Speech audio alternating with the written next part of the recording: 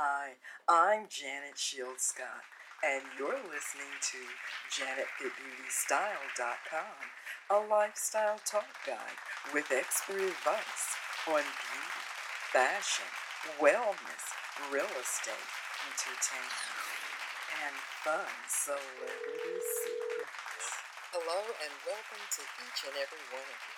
I am so glad you could be here today. Truly, I am. Because today's guest is a Emmy award-winning sports journalist. You have seen his work on Fox Sports 1, Mr. Mike Hill. But first, let's listen to our inspiring quote for today. Being rejected from something could actually mean being redirected to something better. We'll be right back. Sports fans, PassPros.com has it all. Baseball, basketball, hockey, and soccer. Get autographs and memorabilia direct from former pro athletes. Don't forget to check out the upcoming events page for special events near you. PassPros.com offers t-shirts, athletic gear, artwork, vintage cards. Log on to PassPros.com.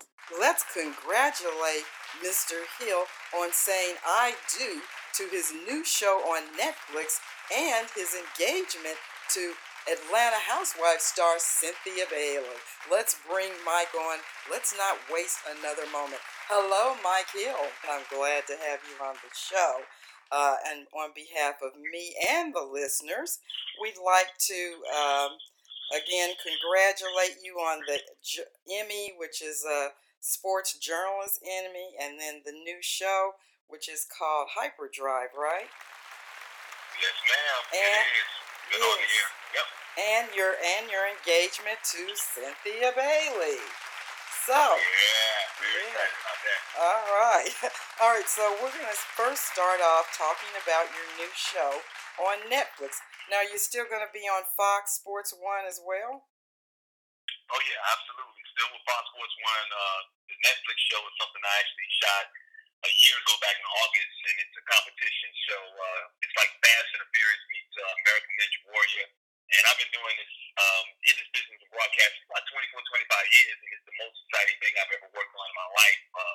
So it came out August 21st, 10 episodes, real raw, real exciting, real adrenaline building, the anxiety builds up, great story backgrounds, these drivers who aren't celebrity athletes, just really common people who drive their own cars and modify them the way they want to around this obstacle course from hell. So it's a lot of fun. So if you got Netflix, I would definitely suggest you check it out.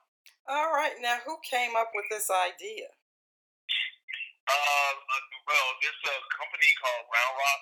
They're a production company. A guy named Aaron Catlin is one of the producers on the show, and he was somebody I was actually going to work with on another project that didn't work out. But then this came up, and he thought about me, and he brought me in to host it, and it came down to me and somebody else, and I got it like the last second. And once again, it was a thrill to be able to do that. Shot it up in Rochester, New York last year.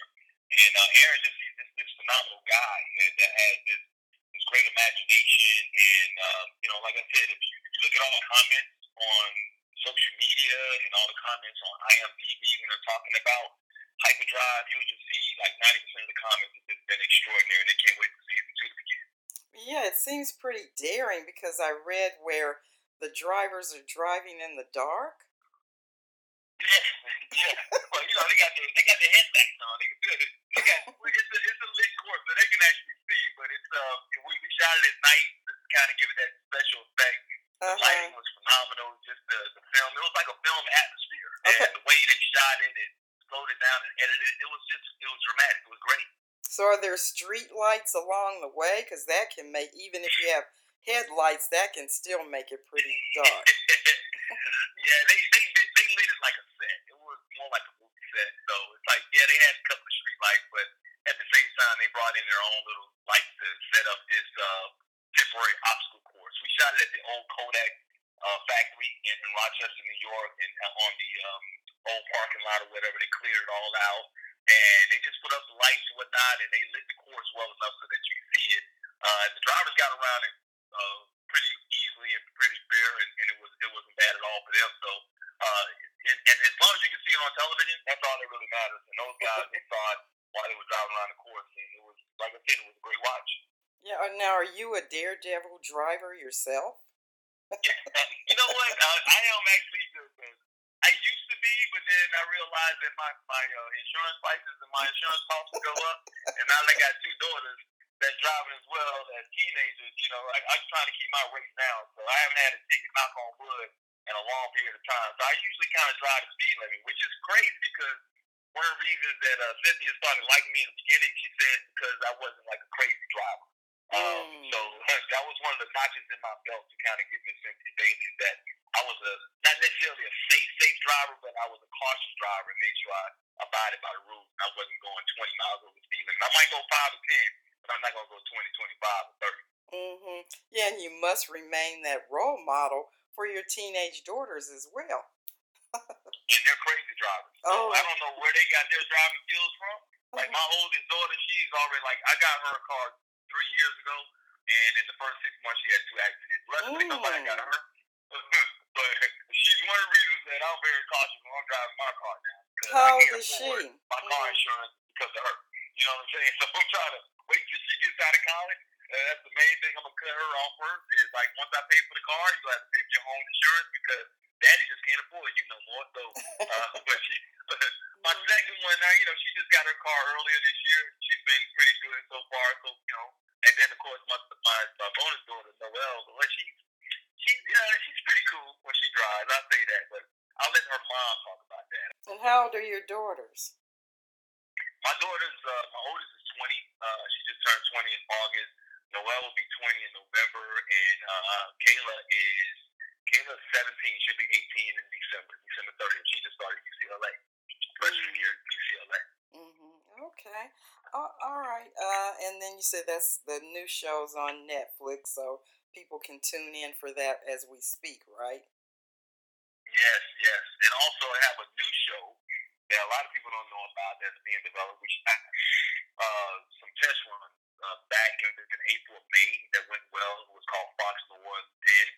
And we just found out the name of the show, the new show, today, as a matter of fact.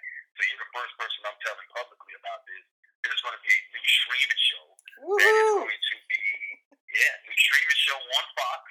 That Fox is developing a new streaming channel, new streaming network that is catered to the African American community. We're going to call it Fox Soul. We're going to have a couple of programs on Fox Soul. One of them is going to be pretty much like a talk show that I was the host of, along with a couple of people here in the LA area. And we're going to be talking about everything that's happening or impacting the Black community. You know, talking about the presidential election. We might talk about the Cotton 6ix9ine and him snitching, or we can talk about what's going on in the entertainment or the fashion world. So that's supposed to launch in October sometime. And of course, check me out on my Instagram page or my Twitter at It's My Kill, and I give you more details of exactly when it's going to be coming out. But I'm excited about that too. Okay, great. And if you need any correspondence, just let me know. Yes, ma'am. We got you. Yeah, we will definitely use you for sure. Yeah, absolutely.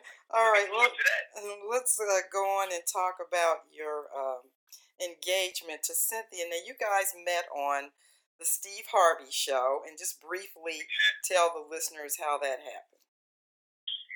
Yeah, well, I was doing a show on Fox Sports Radio with co-host Ethan Shalom, and Ethan just during a break said, "Hey man, would you ever think about going on a dating show?" Because he knew I was a bachelor out here in these streets for a long period of time. You know, I've been out here in LA for 6 years, and you know, he's always tried to get me to kind of settle down. He's like, "Would you ever consider going on a dating show?" I'm like, "No, not really, not my bag." He said, "Well, this is on Steve Harvey Show, and he does a segment, and on this show, on this segment, it's going to be with one of the Real Housewives of Atlanta." And I'm like, "Which one?" That's the first question I said. Which, you know, that gets all the other things. There's no certain amount that I'd actually even think about going on there for, you know, whatever reason. And Cynthia obviously is one of them. So when he said Cynthia, I said, okay, yeah, I love the way she handles herself. I mean, she's probably got the best reputation of anybody on in any reality show. She's beautiful. She's classy. Absolutely. Why not? I love her. And I ain't expecting anything out of it. But I went on the show, and it worked out for me. She obviously chose me. And it was a slow burn. It wasn't something like she chose me and we started dating right away. We exchanged exchanged numbers and eventually started calling each other, texting or whatever. And we were dealing with other people at the time, at that particular time, but eventually it just kind of worked out, and it just kind of came about organically, and that's what I liked about it. So it wasn't like we forced anything. It wasn't like we jumped at it. It wasn't love at first sight. It was an admiration. It was respect at first sight. But at the same time, it wasn't like we just jumped into anything. We became friends and developed a friendship. And she says that I was remaining consistent, and that's one of the things that she liked about me. And just something about her that God told me that she was supposed to be in my life. So no matter how often we talked or how often we didn't talk, I just knew that she was supposed to be in my life in some kind of way. And she went to a vacation with her daughter Noelle to Mexico. And one day, this is like 3 months after we met, she asked me to FaceTime her. And after that FaceTime, we've been FaceTiming every day ever since. So that's when it just started clicking. Yeah. Mm-hmm. And it's been about a little bit over a year and a half since we met. And it's been some of the best times of my life. And I'm ecstatic. I'm over the moon in love with this lady, and I can't wait to be her husband. That's beautiful, Mike. Now listen, you revealed on the Steve I don't know, remember where it was that you revealed it, but you revealed whether I read it or it was on the Steve Harvey piece that was sent to me, that you in your first marriage, because this isn't your first go around with marriage, but in your first marriage you were not in love. So why would you get married to somebody you're not in love with?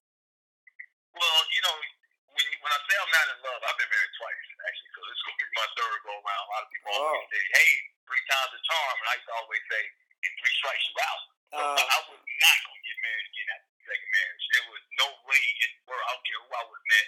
It could have been Oprah meets Halle Berry, and I wasn't going to get married. This wasn't going to happen. But this woman we connected. And I said I wasn't in love. I'm not saying I've never said I wasn't in love, but I wasn't in love because I didn't know what being in love was. Mainly because I wasn't in love with myself. Obviously, the things that I did, some of the transgressions that happened that I'm writing in my book, Open Mic, that you'll be able to see in there, and I'm opening up about all the past things and mistakes that I made in my life, and some of the things that kind of molded me and shaped me to the person and made me the person I am today, or the trials and tribulations I had to go through just to become the man that I am today. I wrote about in that book, so I'm not hiding from that type of stuff. But some of the things that I did in those marriages, some of the ways I acted in those marriages, I couldn't have been in love because I didn't know what being in love entailed. You can say it all you want to, but if you don't feel it, if your actions don't say it or speak it, what you're saying don't match what you're saying, then you're not. And it took me writing that book and actually having some self-therapy, realizing that I actually needed to get some professional help to make me realize that I wasn't in love with anybody. And I also realized that after writing that book, that I had a block, something that happened to me when I was a teenager, that I've been holding on for over 30 years, that until I got past that, I wasn't able to give somebody fully all of my love. So when I say I was in love, and Cynthia is the first person that I've been in love with, madly in love with, truly in love with, she's the first one that I've actually been able to fall and let go and know that she's going to catch me, because I didn't trust anybody before, because mainly I didn't trust myself. Wow. Okay, what kind of block did you have as a teenager? Well, it's in the book, but it was something. The first girl I was told I loved, first one, and said it sincerely. She's my girlfriend. I just felt it. I just, all my heart, and I just poured it out, and I put it online. I said, I think I love you. And she looked at me like I was half crazy. She did. And I know I was 15 years old, about to go on 16. I know I was young. People say, well, how could you hold on to something like that? It does. It has an effect on you. Things that happen in your life. To me, that was trauma. This is the first time I really opened up and just poured my heart out. And this girl at the time looked at me like I was crazy. And then 2 days later, I found out we broke up, and I didn't know we was broken up until we got back to school, and she was walking down the hallway with another guy. And so ever since that, I was like, I could never allow myself to open up. I could never allow myself to pour my heart out to somebody. I'm not saying that I didn't tell somebody I love or had feelings for somebody, but I couldn't fully give it everything. I couldn't fully just let go, because I always felt like I had to have something holding on. I had to have a security blanket. I had to have that break glass in case of emergency fire extinguisher to put something out. So there was always something that, just in case a woman wanted to hurt me, I was going to have something on the side just to say, you know what, you ain't going to hurt me. So even if you disappoint me, I'm already taken care of because I got this security blanket over here. I got this parachute that I'm willing to open up at any particular time. And that didn't happen until after I wrote the book and realized what I was going through. And it didn't happen, luckily, until, I was with Cynthia Bailey. And she allowed me to open up. And she forced me, in a sense, to open up a little bit more because I was writing a book. When I met her, I probably wouldn't be in this relationship. I know I wouldn't be in this relationship if I hadn't written that book because I needed the therapy. And I think there's a lot of things that's happening in our community, especially in the Black community. We have a stigma that we won't admit when we need help. And that's one of the reasons I want to write this book because I want to encourage other people who might be going through something that they don't realize that they're going through, that know they might need to talk to somebody to work some things out to get the help or the encouragement that they need. Okay, and you feel that putting it into words was part of your therapy as well. It was. It was like when I started writing this book, back in actually like 5 years ago. Something's like, you know what, write some of your memoirs because what you've been through in your life. A lot of people don't realize not just your marriages, the ups and downs in your career, the things that you saw as a kid, the abuse your mom went through from her, not only your biological father, but your stepfather. My first memory in my life is my mom getting her ass whipped by my biological father, then find out my stepfather who raised me, loved me, cared about me, gave me his last name or whatever, found out that he was a hitman and spent the last 9 years of his life in jail for murder for hire. All these things, I need to write these things down. People are telling me, hey, that's an interesting story right now. So I started writing it in 2014, and then I put it to the side, didn't even think about it. And then in 2017, for some reason, God was on my heart. God said, you know what? I had so much on the inside that on the outside, I looked happy. I felt happy. I was putting it out there that I was happy, good life, whatever. But on the inside, I was miserable. I was dying, and I didn't know why. And when I started writing this book, I felt so much relief of that pressure, of that anxiety, of that pain. I felt like I was regurgitating. I felt like I was throwing up. Excuse my language. I felt like I was getting it all out of my system every time I would write. So in 2017, once I started writing again, I could not stop writing. I stopped going out as much.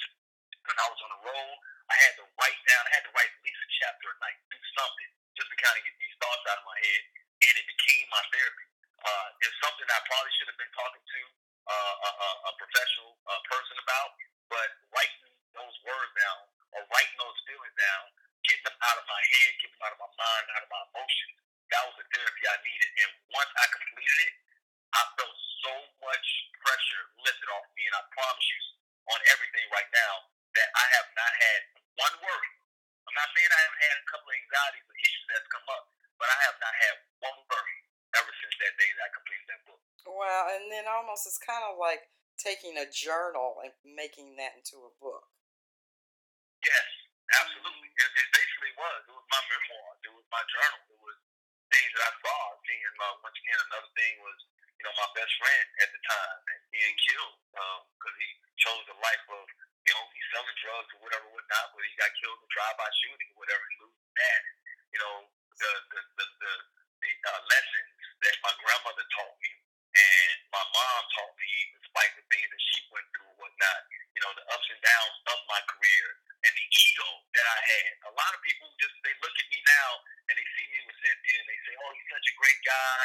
And, oh, my God, Cynthia, does he have a brother? And, does he have relatives? Can you hook me up with somebody like you? Well, 5 years ago, you wouldn't have wanted somebody like me. You really wouldn't have. Mm-hmm. And the reason I call it open mic is because I'm being open about that. I'm letting you know that despite this image that I have, or I had at the time, because I've always kind of had that image or whatever, I was living a life that was just right because I didn't love myself. But I put out there that I did love myself, that I cared about myself. A little bit cocky, as a matter of fact. People look at me as like, oh, you're this great dad, you love your daughters. And yes, I've always loved my daughters, but I didn't know how to be a father. I had to learn how to be a father. And I didn't become a good father until about 5 years ago, to be quite honest with you. I just had to learn it because nobody was there to teach me those things. And I'm not blaming anybody else. It was my lifestyle, the way I grew up. There were some that I made along the way that I could have helped, but I didn't, and I knew right from wrong at that particular time. So but you were at the same kind time, of there was a lot of things. you were kind of like a troubled teen, also. Yeah, well, no, I wouldn't say I was a troubled teen. I didn't really get in a lot of trouble. I stayed out of trouble, but there are certain things that I did as a teen that if somebody would have made the right decision or the wrong decision, I should say, at that time, I could be in jail.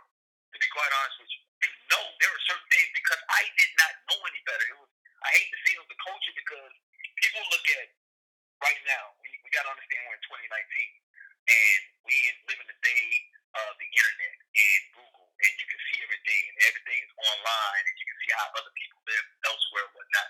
So a lot of times, kids these days, even though they make mistakes, there are a lot of things at their disposal that can educate them or get more education on certain things, whatever they read.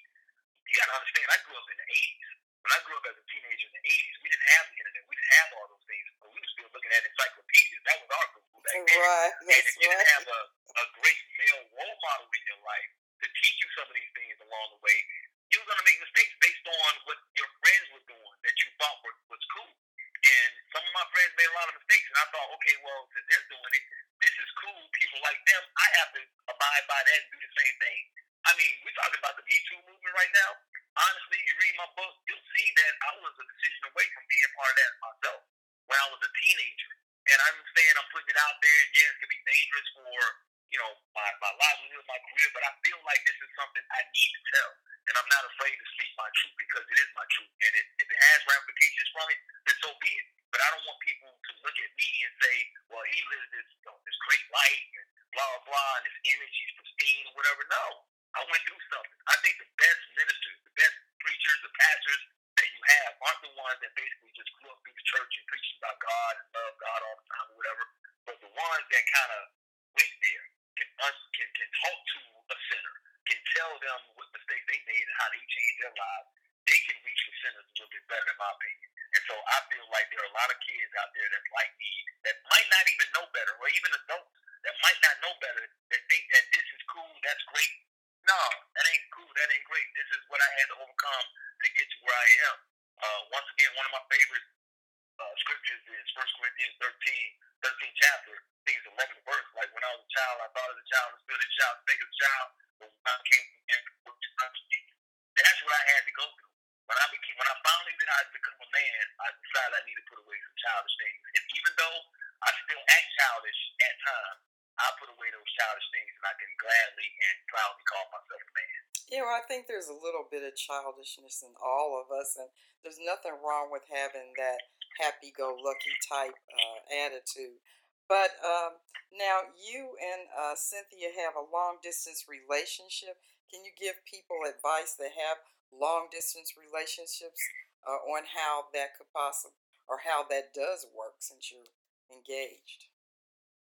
Yeah, one of the things Cynthia and I learned something from was obviously she's her castmate is Eva Marcel, and she's married to a guy named Michael Sterling. They had a long distance relationship before they got married. She was out here in LA, he was in Atlanta, ironically the same situation. And they told us about a 2-week rule that we couldn't go more than 2 weeks without seeing each other. Maybe I had to come there, she had to come here, come here. And so we did that for the longest time. And then, our schedules got busy. I was on the road, she was on the road or whatever, so we weren't able to see each other. But one thing about us is we have constant communication. There is not a day or maybe even a 4-hour period that goes by that Cynthia and I are communicating. We talk at least 4 or 5 times a day. We FaceTime, which is a long distance relationship's best friend. We FaceTime at least 3 or 4 times a day, no matter where we are. She's in Greece right now. She is 10 hours ahead of me, and I've already FaceTime with her 2 times a day and talked to her once. And right now it's not even 1 o'clock in the afternoon where I am. So, no matter what, we're going to find out where we are, what we're doing, and we're going to keep each other informed on that. And communication is the key in any relationship, whether it's a long distance relationship or whether you're living with that person. You have to constantly communicate and stay with that person. And we have that understanding because we do have that long distance relationship that we're not apart because we want to be apart. We're apart because this is what our schedules and our professional careers dictate at this particular time. So we understand that, we support one another, and we'll continue to do that and until the day honest with you, because it's gonna be death do us part this time. 'Cause I ain't doing this again. I can't do it again. So, are you going to maintain your distance once you're married? This long distance affair? Nah, I think we're gonna figure out some kind of schedule where we're actually in the same household. I'm not saying we're not gonna live apart at times. She's gonna keep the residence in Atlanta, which will become my home. I'm gonna maintain a residence here in LA, which is her home. You know, we kind of share each other's house now, whatever. But we also know that we can build an empire. What we want to do is not just a personal thing, but we want to build an empire from our profession, so that we can leave it for our kids to have. We don't just want to just have something that we can maintain for us and maintain a lifestyle for us. We want to maintain a lifestyle for other people as well that are in our family, whatever, and start that generational wealth type of thing going on. So if it is that my opportunities are out here more in LA, then I'll be out here more in LA. And that's as long as her job continues as the Real Housewives of Atlanta, she's gonna have to be in Atlanta. But we will try and figure it out where we are at least together for the majority of the year. And then we want to expand as well. We want to buy other houses in other places too. We just get started, to be quite honest with you. So I don't want to say that I'm moving to Atlanta, she's moving to LA. We ain't got to move anywhere. We're just going to be together wherever we are. And that's where we're going to live. I mean, that's where we're going to reside. So Atlanta, LA, New York, wherever we have a home, that's going to be our home, and that's where we're going to be. Okay, and now your proposal is supposed to be on the Real Housewives show at some point, right? Yep. Okay. Now, also, would you give some advice or some red flags for dating, for couples that are dating? What's a red flag if two people get together for the first or second time or third time? Are there any red flags that you would suggest that people pay attention to? Oh yeah, I mean, integrity is huge early on. Especially early on, and when you're dating somebody, you catch them in a small lie early on. I mean, why? There is no reason. There is no commitment early on. So if they're going to lie or their integrity is in question early on in the dating process, you best believe once things get serious, they're going to have a reason to lie. So they are going to lie to you. So that's really important. I'm straight up. One of the things about Cynthia and I is like we were straight up. When we first went on a dating show, whatever, she was actually dating another guy. I was dating somebody else as well. It wasn't serious, but we were honest about that type of stuff. Yeah, we're seeing other people. We're like not trying to make it seem like we're all out single or whatever. That wasn't the case. So I think integrity is key as well. There are other things as far as like a man is concerned. Like I'm the type of person that I believe in being. You know, I like old fashioned. Well, don't get me wrong, right? But if you're gonna be old fashioned, don't be old fashioned just when it comes to me paying a bill or me paying for the check when we go out to dinner or whatever. Like I hate I hate part-time old-fashioned women. I do, because some women are old-fashioned. I might get in trouble for saying this, but I'm gonna keep it real. This is your show. Some women are old-fashioned when it's beneficial to them. Like I won't pay for a meal. Okay, you don't have to pay for a meal. I don't mind paying for the meal, but after the third or fourth date, you think about inviting me to your house to make me a sandwich or maybe making me dinner one night. That's old-fashioned, right? When you say that.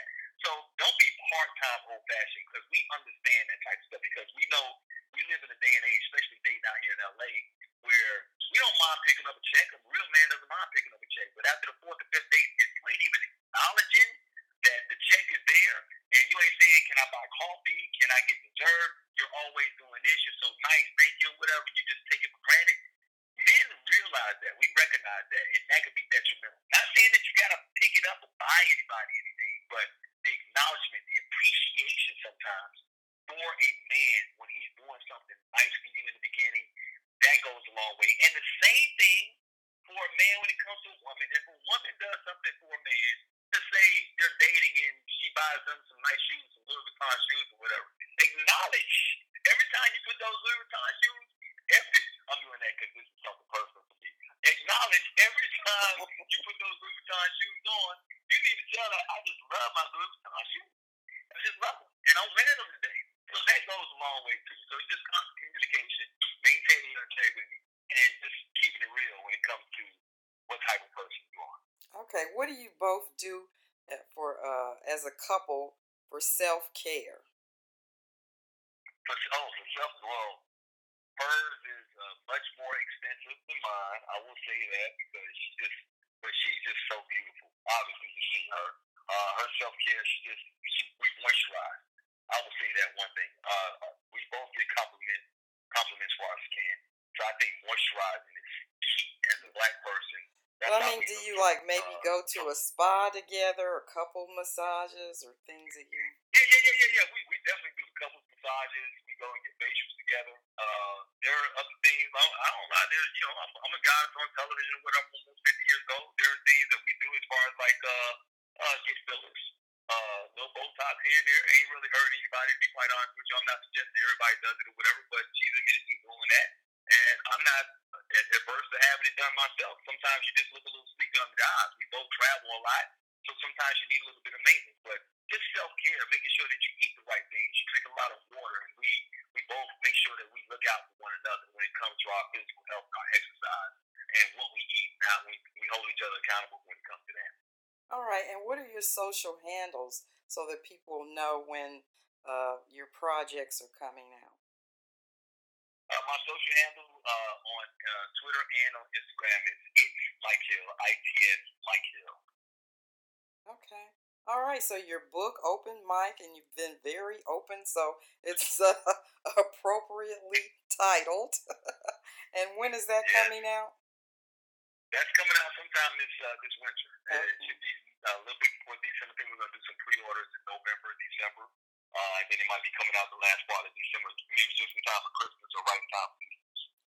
All right, and then you said then your show, the Hyperdrive, and then you have the other soul. I forgot what you Yep, said. so it's Hyperdrive still on Netflix. It's been streaming since the 21st, doing very well. Please continue to support that. Mm-hmm. I got Fox Soul that's coming out in October. It's a streaming show on Fox.